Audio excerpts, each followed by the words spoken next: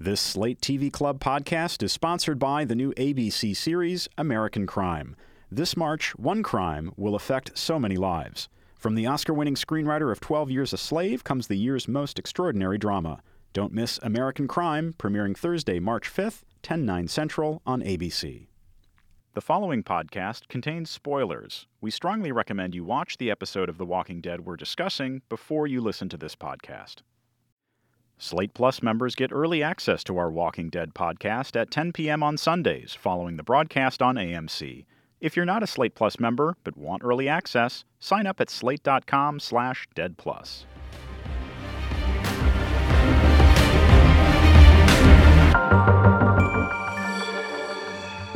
Hello and welcome to Slate's The Walking Dead podcast. I'm Mike Volo, senior producer here in Washington, D.C. Joining me in New York City is video producer Chris Wade. Hey, Chris. Hey, Mike. What's going on? I just watched the most recent episode of The Walking Dead, like literally just finished moments before we are speaking right now. I as well. I watched it this morning and then had a somewhat fraught train ride into the city, so I'm probably a little staler, but not much more than 40 minutes behind. Yeah, it's not a show that I think is intended to be viewed in the morning, like early morning with breakfast. I think we talked about watching experiences last week. It is weird to be sitting down with like my morning cup of coffee with like crisp, clear light streaming in through my windows and watching some very grim zombie murders. Yeah, guts and gore with your eggs and pancakes. So the cold open picks up right where the last episode leaves off. Exactly. Everyone's in the barn except for Maggie and Sasha, who come in with Mr. LL Bean. Aaron is his name. Aaron, sounding like a very nervous pitchman, tries to convince the group to follow him back to his exceedingly well-fortified camp, we learn. Each panel in that wall is a 15-foot-high, 12-foot-wide slab of solid steel, framed by cold-rolled steel beams and square tubing.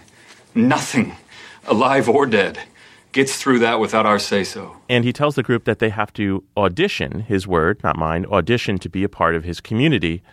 And in the middle of this spiel, Rick cold cocks him, lays him out. Our community was first constructed. What I would have called a haymaker, but we later had it specified as a right cross. Further, by the way, confirming that it's very easy to knock somebody unconscious in The Walking Dead.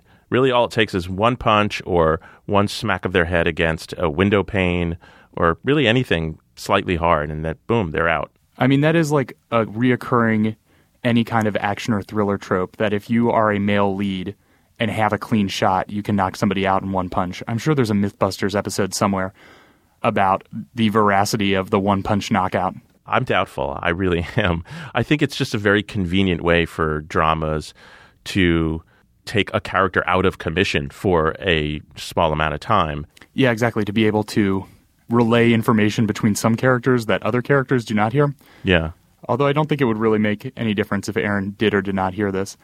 I really like this episode. This has like all the things going for me that I like in a Walking Dead episode. It has negotiations of trust and faith in this post-apocalyptic world. It has a discrete destination and plot wheels moving forward. It had some good action. It had some good tension. It had some good mystery because we still don't really know what's going on with this Aaron guy. I think that all the right Walking Dead wheels were moving in this episode.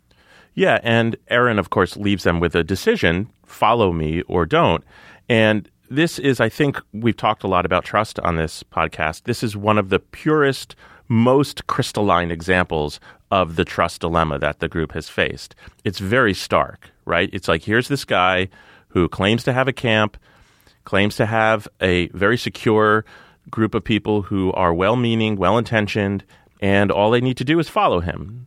As the episode unfolded, I really liked this episode too. There were a few things that didn't quite add up for me about Aaron. And I'm not sure that I blame Rick. Rick really is the one of the group who was the least trustful, the least willing to kind of go along with what Aaron said. Michonne just wants someplace secure, and she is willing to trust Aaron with whatever it is that he throws at them. Yeah, it's interesting that Aaron's mere making his presence known kind of activates this whole system of paranoia in Rick, you said that his offer was either follow me or don't, but that's not really what's on the table, because Rick knows or senses that if he was able to track the group down, that they've been being watched and that there are probably any more. There was that good little dialogue about how many people are there out there, and Aaron being like, what could I say that you would possibly believe? I mean, of course, it matters how many people are actually out there, but does it matter how many people I tell you are out there? Because I'm pretty sure no matter what number I say, 8, 32, 444, 0. No matter what I say, you're not going to trust me. That is the kind of discussion that we both really like getting into, that there is really no way to know anything about these people. But once Aaron shows up, he basically is going to be their prisoner. And even if he was like, okay, I'm just going to walk away, follow me or don't, I doubt Rick would let him walk away, knowing that there are people out there that know something about his group and have been tracking him. And later, the audio device that they were using to listen in becomes a big point that basically makes everybody in the car go crazy for a second. Yeah. I mean, I like watching Rick negotiate the level at which his own paranoia verges on insanity or verges on the right decision. And later in the episode, we hear Carol literally verbalize that by saying, even though you were wrong, you were right. Mm-hmm. Like, you were right to be distrustful of the situation, but you were wrong that it was a situation to be distrustful. Although about. They don't really know that yet. They're not yet inside the community. We end staring down the cold-rolled steel gates of Alexandria. Are they in like a... What is Alexandria, Virginia like? It's like a suburb, right? Yeah. Yeah. It's its own city. I mean, it's its own sizable city, but there's a lot of commuters who work in D.C. from Alexandria. So as you mentioned, Rick wants to know, how many others did you bring with you, Aaron? And he finally answers 1. And it seems to be true because Maggie, Glenn, Michonne, Abraham, and Rosita go off to verify Aaron's story that he and somebody else from his community brought a couple of cars, drove them, and left them about 2 miles down the road. Now, there is somebody that we see hiding in the brush who we, I think, believe is this other person that came with Aaron, right? Yeah, and the suspicious music starts to swell when we see this guy. What I didn't quite understand is, did now Maggie and Glenn and the others, did they just take the 2 cars and drive them back to the barn? Yeah, there were a few narrative moments in this episode that I also found not quite directly clear, which is not necessarily a bad thing. I like having to fill in the blanks a little bit in TV and movies. But yeah, as far as I could understand, this other guy, whose name we learn is Eric, had walked away from the cars to kind of distance himself from them, probably assuming that these people would come and look for them. They took the cars back to the barn and decided to deploy out from there. Now, the next narrative beat that I'm having difficulty putting everything together is how the 2 cars got separated. Right. Where Eric was and what he was doing when he sent up the flare, and where they all met up later and how did they know to meet up there. Yeah, exactly. That's precisely where I got tripped up, because the car runs into a herd of walkers and loses the trailer. It's nowhere to be seen. So it wasn't clear to me how they got separated. And then once they get out of the car and fight off a bunch of the walkers, they see a flare go up.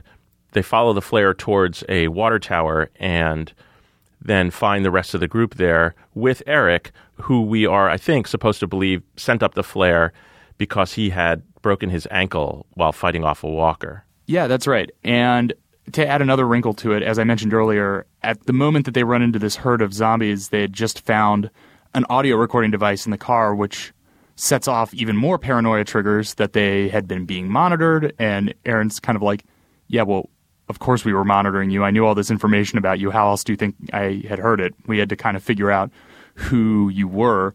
Everyone in the car flips out. Glenn slams on the gas, and they careen through this giant herd of walkers. I just liked the way this whole sequence was put together. I like that shot from overhead of the car just peeling through all these dead guys. Yeah, it wasn't just an audio device. It was one of those like large shotgun mics that you see on the sidelines of an NFL game so that they can capture, what the quarterback is saying to his snapper. It's from like 40 yards away. Yeah, from 40 yards away. Yeah.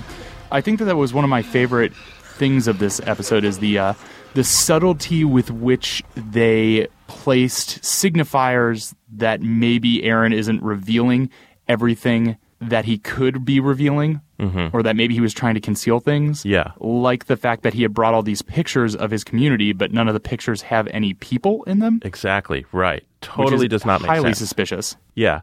He said that the reason that there is no picture with people in it is that he actually did take a group photo of everybody in his community, but it was overexposed when he tried to develop it. Well, now here's the mind game that I was enjoying playing with this is how would you go about doing this? What can you do knowing what people have gone through, probably having gone through it yourself, to do this job? I honestly came away from this thinking that perhaps this is a much more dangerous way to do it, but perhaps honestly the best way to recruit people into communities at this point is just to straight up kidnap them, bring them there, show them your goodwill by force, and then give them the opportunity to leave. That sounds risky to me, right? I mean yes. I think that's a good way to get yourself shot and killed. It is. But like in terms of proving that the inside of this walled city is a place that you want to be, I mean, the hardest thing is getting people inside the walled city, Well, so if you have a walled city and you're trying to recruit people, then that must mean that you need outsiders still to fill in some gaps. Otherwise, you would be self-sustaining, right? You could replenish the population yourself. Do you think he's out looking for mates? It's weird that if they're out trying to recruit people, it's like, well, why? What do they need? Is it just benevolence? I took the thesis of Aaron's mission to be what he says to Glenn. Glenn's own phrase said back to him. Something like, we can survive together, but we can only survive together. Mm-hmm. They see that they are strong. They see that they are good. And the more strong, good people you have in your fold, the better your fold will be. Okay, let's take a brief pause to hear about this week's sponsor. This March, it's time to experience American Crime.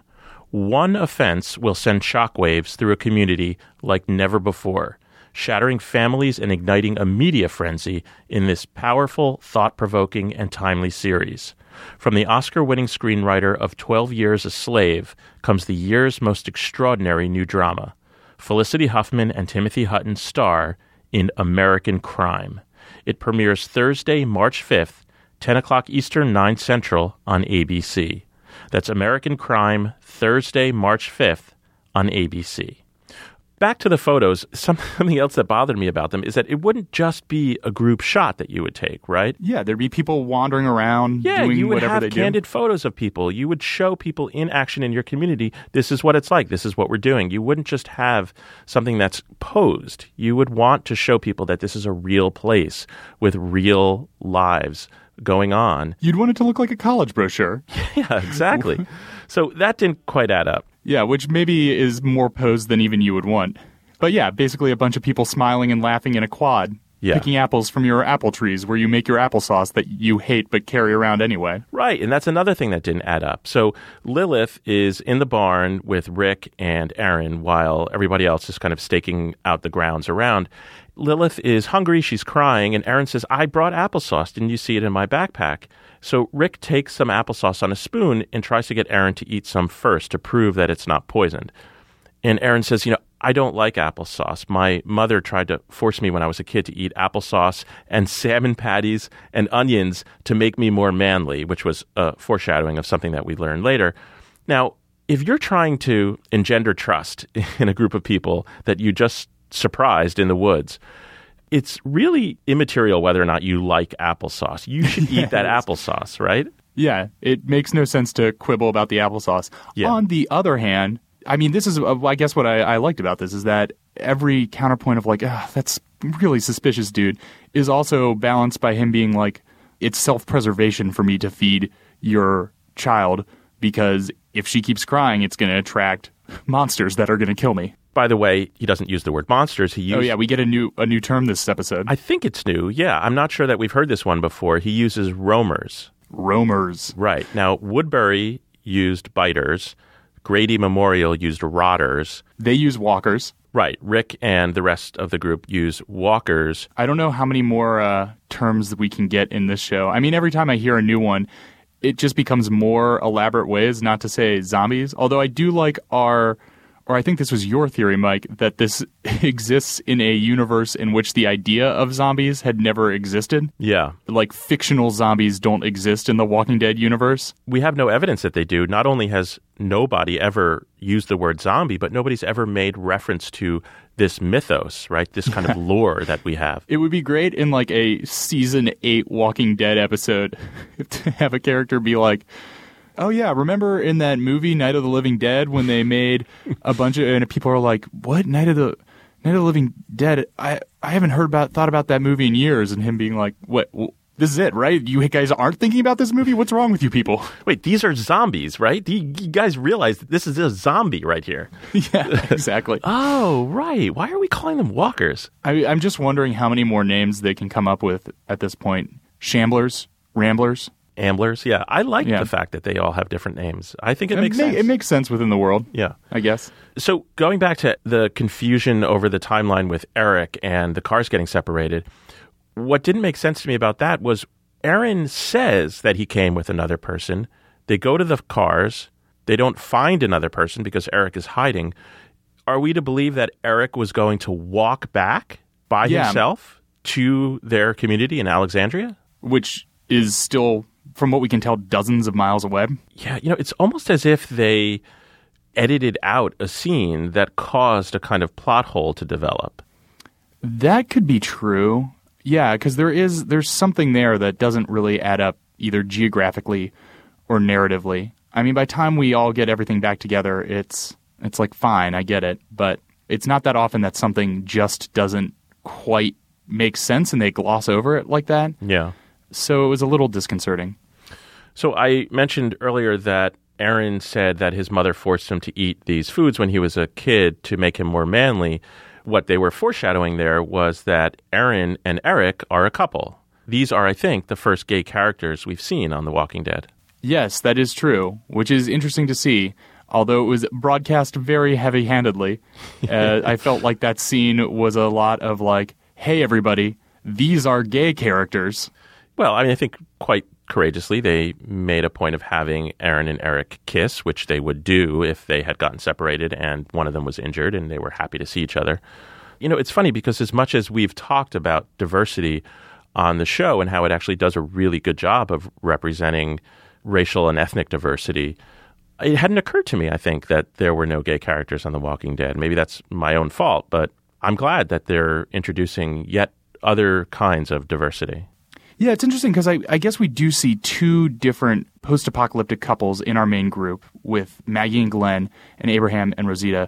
I'm just thinking about, like, in an almost sheer numbers sense, we don't know yet if Eric and Aaron were a couple before the apocalypse or after. Given our timeline, it seems unlikely that they were before. Right. But just the idea of, in terms of, like, proportion and number of meeting another gay person in these small group scenarios and sticking with them long enough to form a relationship, it kind of makes sense that it would be this rarer and frequent to me, I guess, but it also might be an indication of how many people are in this new community that they're looking at. Wait, is that true that in the entire history of the TV series now, that those are the only two post-apocalyptic hookups?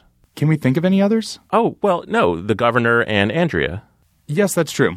Although that was always weird and maybe manipulative. It wasn't quite a healthy coupling. No.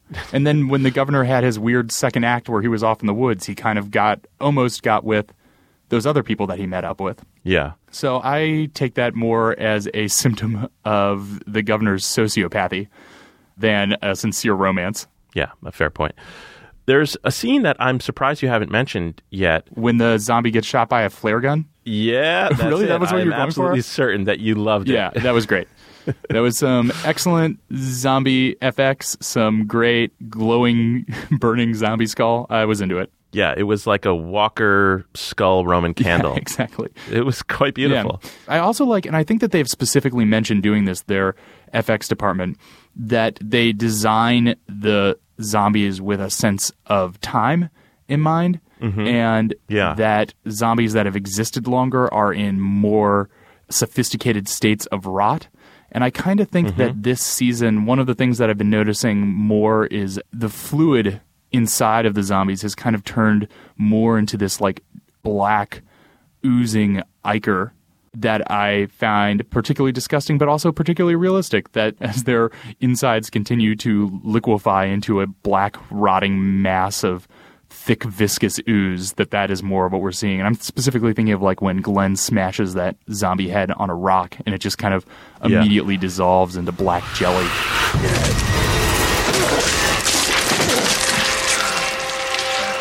Yeah, ever since you mentioned that the show has made a conscious effort to do this, I've been looking for it this season and noticing it, that the zombies seem to be a little softer and easier to cut through. Yeah, and it's also interesting in just like the general behavior of the group towards the walkers, of the kind of casualness in which they go about dismissing them at this point, that a single walker is not a big threat anymore. Aaron even mentions that he was impressed by their group treating being like casually walked after by a whole herd of zombies as like no big deal. Right, and that's another thing, by the way, that didn't quite add up for me with Aaron, was when Michonne realizes when they're in the car that they hadn't yet asked Aaron the questions. How many walkers have you killed? I'm sorry, what? How many?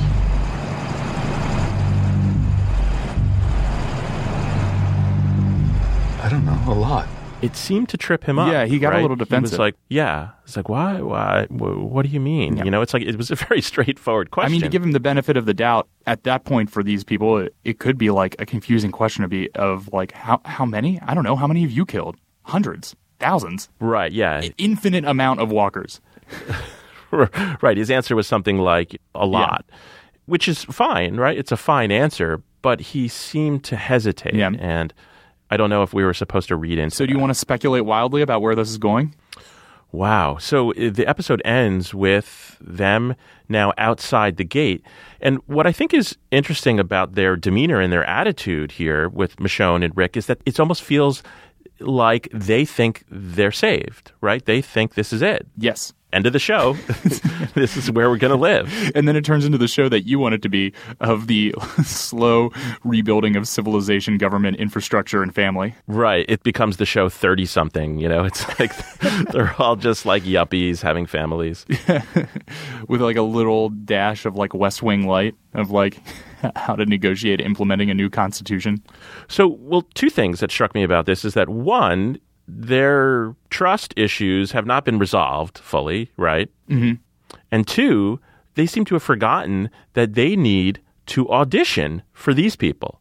They have not been accepted yet. Aaron specifically says at the beginning of the episode, it's not my call.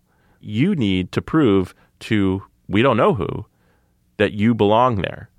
And it may very well be the case, this is what I'm conjecturing now, that this is a wonderful place to live, that it's absolutely heaven in this post-apocalyptic world, and they're not accepted. They're rejected. Yeah, and as they should be, because again, this group is a plague of locusts on any stable community. Right. I mean, if they do know their history, and it seems that they know at least some of their history because they've been watching them, then they know how destructive they can be. Yes. Here's what you do. You set up your gated community as secure as possible, and then have a smaller, separate thing, like maybe just one house that is segmented from the community, but within sight, within interaction distance, not quite as secure. It's like partitioned. Yeah, partitioned. And your offer is, here's the thing. This is basically a safe house that you can live in, and we will leave you alone, but it is within sight of our group. You have exclusive access to this area, but it is like you can then observe us doing our thing, and we can observe you doing your thing. And when we both feel comfortable, we can re-broach the idea of you guys coming in. Like maybe that is how I would run an audition process. Right. It's like bringing in a pet from the U.S. to Europe, and they have them quarantined for 6 months and say, okay, now all's clear. We trust that this dog is disease-free. So essentially a trial period. Yeah. I mean, I see the reason both morally and logistically for wanting to continue to bring in new people and try to integrate survivors into your group, even though it's dangerous for both parties, and even though it's incredibly risky. I mean, there are many times in just this episode in which Aaron could have been killed, could have been executed immediately upon first contact.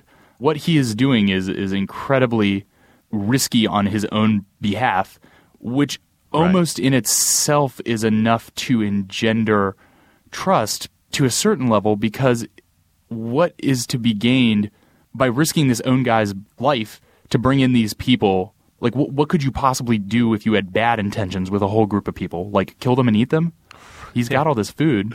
Yeah. But I think it's enough also to engender suspicion, because it's for the same exact reason, asking those same exact questions. It's like, what does he have to gain by putting his own life on the line, driving many miles from his safe haven to find us, surprise us, and try to convince us to come back and audition for them? What's in it for them? Strength in numbers, dude. Strength in numbers. Yeah, I guess so. But this, I think, is why I love The Walking Dead, is because whatever is inside those walls, assuming it's desirable, is, I think, what I would want, right? It's kind of my fantasy, is to shed all of this ultimately burdensome technology that I live with and this busy lifestyle that I lead, is to shed all of that and go back to something that's really simple in a very kind of back to the land way, where I have time to just read the novels that I want to read and grow the crops. But as soon as you pull them out of the library, your glasses fall off and shatter. Yes, right. Like in the Twilight Zone episode. I am trying to think if there's ever been a show or a drama or a fantasy that's Walking Dead-like, some kind of worldwide apocalypse has happened, but is not really about the threat or the violence of it or like the day that the apocalypse happened, but is the television drama of 10 years out that is just about building a new community with the vestiges of what you knew from society still lingering over you, but having the opportunity to rebuild, the opportunity and the struggle to rebuild from the ground up, only knowing what you took with you. I've got some great 19th century utopian literature that I'm sure would really turn you on. Okay, well, I'm sure are both looking forward to finding out what is inside this Alexandria community and how Rick and company are going to totally mess it up. Yep, exactly. Whatever is inside there, good or bad, they are going to eat away from the inside like a cancer. As always, thank you so much if you're a Slate Plus member. And if you're not, please sign up at slate.com/deadplus. You'll get this podcast 24 hours in advance. That's slate.com/deadplus. We'll talk to you next week.